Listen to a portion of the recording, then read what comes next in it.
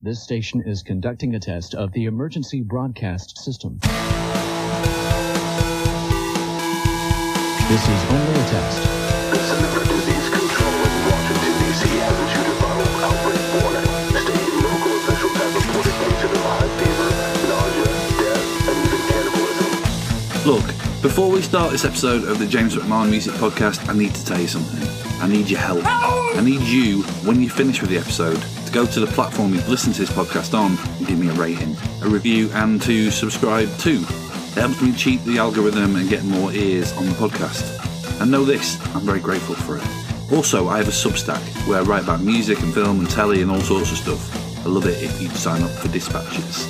There are different priced options, £5 a month, £50 a year, and for that, you get access to loads of exclusive writing and podcasts. It's the most helpful thing you can do to support the stuff I make. And again, I'd be so grateful. That's spook.substack.com. That's spook with 3 O's. Thank you. Thank you, thank you, thank you. Thank you. We thank Jesus. This concludes this test of the emergency broadcast system. Oh, shit! You're listening to the James McMahon Music Podcast. And I'm your host, James McMahon. And this is a Spook Media production.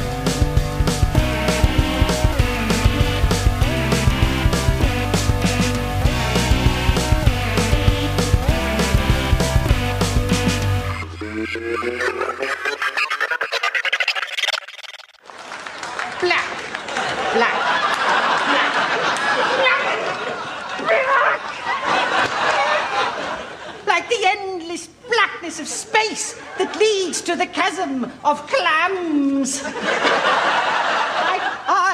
My eyes are pies, and yours are lies, all lies. Formed in 2001 and hung around the New Jersey group's only constant, vocalist James "Buddy" Nielsen, Senses Fall, are one of the most interesting bands in post-hardcore today. Now 8 albums in, their newest, Hell Is In Your Head, which is released on July 15th, is an excellent collection of songs that deal with the singer's existential fear of death, which is a subject that I have some experience of. As I talk about on this podcast often, I have obsessive-compulsive disorder, and the origins of my illness concerned a near debilitating terror whenever thoughts of demise or oblivion entered my mind. It's a meandering conversation in places, but I do hope you enjoy it, even if at one point in the conversation it sounds like Buddy was putting together some flat pack furniture while we talked. There's a little more existential than IKEA after all. When Sartre said that hell is other people, what I really think he was referring to was wardrobes. Yeah, I'm going to be dead honest. I'm not on the toppest of form today. I have COVID for the second time, so... Cool. That's, better late than never. Oh, it's your second time. Yeah, it's okay. It's not so bad the second time around, but... No, it's not a big deal. I've had it 3 times. I don't know, twice. The second time I couldn't even test positive. Honestly, I didn't... It's kind of like just a normal head cold the second time. Yeah, I mean, it's sort of different variants a long time though, isn't it? I don't know. I mean, I'm not very. I don't know. This might be something we kind of get into actually, but I'm not. I think I'm quite a kind of quite a stoic human being. But like, if I get hit with any kind of cold flu, it's literally like the end of the world. Like, I'm not very good at kind of toughing it out really. Yeah. This might be quite a good place to start. Like, one of the things, I really like Senses Fail. I mean, that kind of goes without saying. But thanks. I was really intrigued about the new record because I am someone who has had big periods of my life where I have been utterly obsessed to the point of absolute, like, 24/7 rumination about the idea of death. And the fact that you had explored themes within that in this record, I thought was right up my street. Yeah, I don't know. I think it's just, I mean, it's kind of something that I've always kind of been at the forefront of my mind, It just seems to be, I mean, I think it's kind of on the tip of everybody's mind. I mean, we're naturally like wired for survival. So the obvious opposite of survival is death. So some of us just have better ways of navigating ignoring that, you know, versus that being like a point of operating from. And I guess over my life, I've come to use it as a motivational, also like acceptable place to be okay with ruminating. I mean, the thing was, I guess my idea was always that like if I could be okay with dying, then really like ultimately like there's nothing to worry about. That's kind of always been like a theory of mine, but also just something that I want to say like I work towards, because it's not something I wish I didn't. I wish I didn't think in that way. I wish I could focus solely on. I don't want to say it's negative because it's not. It's sort of a natural part of life. I mean, you were saying I read that a lot of this came about when you and your wife had your child, but you were just saying that it kind of always been there. Like, how early in your life are we talking? I mean, I guess the early.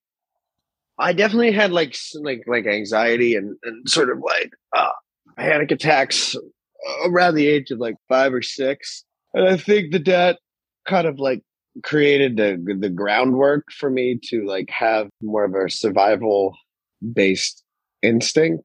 But I guess I want to say like I think the first time I really truly remember like contemplating that was around like 10. I think I had like a family friend. It was like the first person I know the first actual death, you know? I think that sparked just sort of a realization that, you know, I wasn't able to just be like, oh yeah, that happens and move on. It was like, whoa, like, you know, what does that mean? I mean, how linked to this is, like, is this kind of woven into like bigger questions about existence and? Yeah. I mean, I've fully like you know, I mean, you know, to not in, you know, not like I'm not going on retreats. I mean, I've gone on a couple like silent retreats, meditation wise. I mean, it sort of led me into like deep exploration of just different. Specifically, Buddhism was like the mode of which I sort of tried to understand, like, I guess for the lack of better term, the nature of mind, which is pretty much a Buddhist concept. But I looked pretty deeply into sort of like the nature of reality and the nature of existence and you know what it means to even really fully understand our own existence and what that even entails, you know, because I think when you start contemplating death, I mean, you have to contemplate like what it means to, you know, to truly exist and the nature of reality. So yeah, also, you know, in physics and ideas of like, you know, I mean, very minimal physics because I obviously don't understand very big ideas of theoretical physics, but just, you know, I'm always pretty aware of what the current theories of held beliefs of like quantum and theoretical physics is, you know, and I don't know, I'm always kind of looking for some type of like answers to, you know, what meaning is doesn't really cut it for me because I think meaning is given to whatever we do. But I mean, I don't think that there's necessarily a meaning to life, but I also don't think that there's a real way in which we truly understand our current reality is only a fraction of what I think is reality of what the true reality is. And I don't mean that there's some other like parallel universes or things like that, but I just mean like our own interest in our existence is limited. And the truth is that we're much more connected and bigger than that. So that's really kind of what I'm exploring on this record, you know, or what I've gotten to after exploring this record and some other things that have happened. But yeah, you know, I mean, those are the things that I think about. And I tend to write about them, but I have to do so in a framework that doesn't seem so like not everybody thinks like this, so it's not something you can just sort of like write songs about, and that's not necessarily the most relatable way to discuss this type of stuff. I mean, it's not a million miles away from a lot of stuff I believe. I mean, if I'm being totally honest with like my stuff, like I was the same age. I was a kid, and I've since learned that I have OCD, and a lot of my kind of rumination kind of comes from that, like the sort of looped thinking, and like when I was 19, sort of just becoming an adult, like death became this like, I don't know, it terrified me, but it became this like puzzle that I kind of felt like I needed to solve, and like I started like kind of reading loads of like existentialism and not being particularly like fun at parties, but no. Yeah, I mean, I did the same thing, similar. I think it's part of it. I mean, existentialism, I think, is like a cornerstone of Western thought.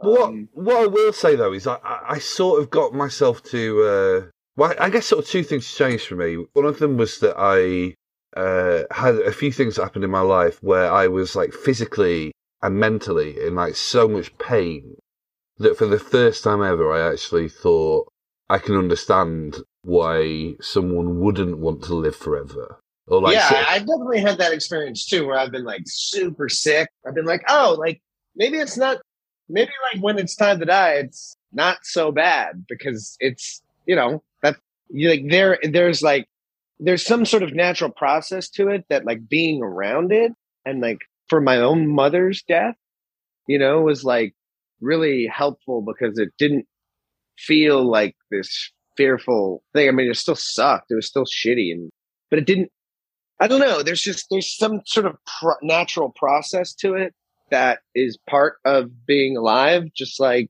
I think I'm trying to think of who it was. I think it was someone like, it was Roger Ebert. All right. Someone total random, but he had cancer, and they had asked him like, is he afraid, was he afraid to die? And he said no, because he wasn't afraid before he was born. And I thought that was like the best way to ever like frame death, was like not giving some type of answer as to what it is, but like just the idea that like before you were born, you were fine. You weren't afraid. You weren't in pain. You weren't, struggling. You weren't anything. Yeah. Just like, and just like after you die, you return to that same state. Yeah. And I thought that was really interesting. I mean, it really is. I'm not totally sure whether I buy it though, actually, because I guess it's that thing of, for me, the sort of terror was like the idea of just not existing. So the idea... Yeah, non-existence. Yeah. I think what happened for me was exploring like what even existence is, and realizing that like the version of you that you think you are doesn't really necessarily exist, because it's all conditional based upon a bunch of sets of conditions that coalesce. And at any point in time, there's no really fixed central point of who you are. Like that not only like caused me a great deal of anxiety and panic, but over the course of time, I sort of became okay with that, because then it also made it that I didn't need to really worry so much. Of course, when you're a human, like your reference point is you. Like you're not going to just like be able to be alive and exist in a body and like not have this frame of reference point of you. But that doesn't necessarily mean like you exist as this like definable, and I'm not even talking about soul. Like I'm talking about like just you as a person, and who you are is solely defined about like relative circumstances. I mean, much like relativity, it's like like it's all relative to your space and time, like not only like physically but mentally, emotionally. Like there's no other definition of that. So once I started to really not realize that I didn't necessarily have control, all I could do is respond to the way in which like this is all happening. I found that I had much more control because I wasn't trying to control something that I couldn't control, if that makes sense. No, absolutely. I mean, just sort of going back to when I was talking about OCD, like that's the whole treatment for OCD is to like accept that you don't really have very much control over anything. So many things. Yeah. Yeah. So many things. Embracing uncertainty is probably a better way of putting it. I think though there's something about, it was just interesting hearing you sort of monologue then and kind of thinking a little bit about when I'd been lost in this sort of stuff. And I guess the thing that sort of replaced my fear of death was that, like, the fear of never being able to die sort of replaced the fear of actually dying. But also, I think there comes a point where, I'm super interested in existence and consciousness and things like that. But you sort of get to a point where you're just a bit like, you can think and you can think and you can think, and it's almost like your mind either breaks at some point or you go, fuck it, I'm going to go listen to the Ramones. And I think that, almost like trying to sort of understand it is almost like trying to control it still, if that makes sense. Totally, yeah. There just has to be some level of like acceptance and surrender to the fact that you're never, like, there's so many things, like, you're not going to be able to answer the questions, and that you just have to at some point let go, and you have to ask the question. Like, there's this the teacher, he's a British guy, he's a British Buddhist teacher, and he this is from like Sun, it's a Korean Zen kind of take on it, but his main practice is to just ask, what is this? And it's sort of, not having to do with anything Buddhist, but just seriously asking the question, like, at all times, what is this? It's an unanswerable question. The whole point is that you can't answer it. The whole point is that it changes your mentality from one of trying to identify what any of this is, and just sort of just looking at it as this unanswerable question, and that's a much more fluid, correct way or holistic way to look at life, because it's not answerable. Like, you can't actually define what any of this is in any moment, because it's such a crazy confluence of cause and effect and like interactions that to just say it's one thing is to completely miss the point. So I think that that's exactly true. I think ultimately you kind of have to go through a lot, though, to get to that acceptance, because I just don't think that that's like the way that humans work. So you kind of have to like go through all this stuff to come out the other side, to just sort of throw your hands up and then, go, what is this? And not be able to answer it. Anyone who's coming to this podcast for jokes on this episode might be struggling at this point. How did you arrive at Buddhism? I just sort of the whole like idea that life is unsatisfactory. The Four Noble Truths, that there's suffering, that pretty much the idea that identifying that I think there is suffering was something that I thought spoke to me as like, wow, like you have all these different religions and different, same thing with existentialism. I think it's sort of a similar exploration of like, how the fuck do you explain all this? I mean, existentialism kind of grew out of World War I, basically being like, what the fuck was that? And why did that happen? And how is that possible? And then how are we ever supposed to look at the world in a meaningful way? Buddhism spoke to me just because it kind of labeled, wasn't like Christianity, which is sort of like puts the onus more on like, you are a sinner and you need to come to God to be saved. That didn't really it did never really speak to me. But the idea that there was suffering and that there can be an end to suffering, I think really spoke to me, because that was like, ultimately, I was like, yeah, that's true. And that's what I want. I mean, I guess the sort of other question is there's some big kind of themes going on here. Like, is the kind of music that you kind of make, is it the right vessel to convey those kind of ideas, or does kind of like melodic punk rock?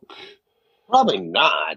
You know, I mean, I think in another iteration, I probably would have been more of like a speaker or a writer or a, you know, or but I don't know. It just sort of wound up that this is the mode in which that I'm to like discuss these things. And, Yeah. you know, I just kind of like, it just happened. I mean, probably not. There's probably much better places to talk about this, especially, and like have it be more of like a, I don't know, useful dialogue. But again, like, I think it's also like someone's, you know, got to adapt different styles of thinking and present them to different sections of the world so that maybe people, I don't know, have a glimpse at some type of, I mean, for me, I used to be so afraid of dying and so afraid of death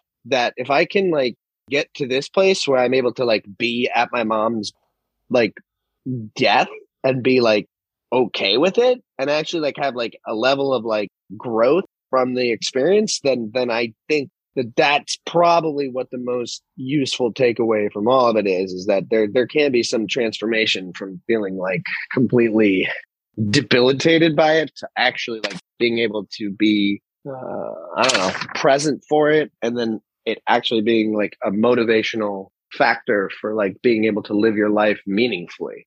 So that's how I adapt it, because it's like all this stuff aside, like I guess at the end of the day, that's what I guess I'm trying to convey and what would be most like universally useful to people. I think there's also just that thing as well where like, I mean, now that I'm well into adulthood, like, you know, I read a lot of books and listen to a lot of podcasts and all this sort of stuff. But, you know, in the beginning of it all, like, there was nothing that mattered to me other than music. So actually, a lot of foundational ideas that I had about the world came from, well, you know, particularly within punk rock, really, rather than thesis and academia. Yeah, exactly. Because it's like, you know, like, it's just a different way to encounter it. And yeah, I mean, I think originally a lot of the people too, like, it spoke in the mediums of what would be considered not to be like, I don't know, your standard like academic, you know. It's not like the Buddha wasn't like having these discussions in a fucking university. Yeah, you know? Yeah. And generally, most people aren't having these discussions in universities, and if they are, they're usually traditionally very like, I don't know, more theoretical in the physics world than they are like having any type of real like I mean, what is this called? This would be, trying to think of the real like epistemology or whatever, you know, just like not pseudoscience, but a lot of it is considered not like academic anyways. I mean, to be honest, it's been some time since I was in a university, but from what I can kind of gather about what's going on in universities, I'm not sure it's really a place for free thought and expression at the moment. Yeah, it kind of seems a little weird. Yeah, it does. It seems to be, you know, kind of an odd moment in time for everything, you know. So yeah, no, that's absolutely. true. And that's, you know, this record was also written before all of that too, so it doesn't really even necessarily reflect the pandemic or even dealing with my mom's death. So kind of interesting. It kind of set the stage for being able to like, I don't know, have those kind of experiences. So the record's out July 15th. When do you take these songs out, or is that happening already? July 15th. We actually start our tour with, we're supporting Rise Against and The Used. That's a good bill, you know. Yeah, and then, we got a bunch of touring. We'll be over in Europe and the UK with Silverstein and Comeback Kid later in the year. And yeah, we got a bunch of stuff planned. So we're got a couple of big festivals we're doing in the States, and then coming back to the UK and Europe. So we're kind of getting ready to do the whole thing. Exciting. Well, I'll be the one in the not the front row, but I'll be the one. Yeah. I'll be the one somewhere near the bar, kind of with in the back. Yeah. See, I went and saw Slipknot recently, and I was by the soundboard. That's probably where you'll find most people. That's, I think, the most appropriate place to stand, is not only because it's where it's going to sound the best. I mean, it is literally the sweet spot, isn't it? It's a sweet spot, and that's where the guy who is paid to make it sound good, that's where he stands. which is, that's where you'd want to stand too, because that's going to be where it sounds the most, potentially the best it could. For all this talk of death and existence and quantum physics, I think that's the most universal truth we've arrived at in this conversation. Yeah, stand by. Yeah. That's like a fact. That could actually be now, a constant or some type of thing. Like you're pretty much, if you could put yourself near the soundboard, for the most part, you're going to be in one of the best places in the venue. Well, that was episode 54. Thanks to Buddy for the chat. Thanks to Harris Ali for facilitating. The theme tune is by the band Jobbers. And I'll see you as soon.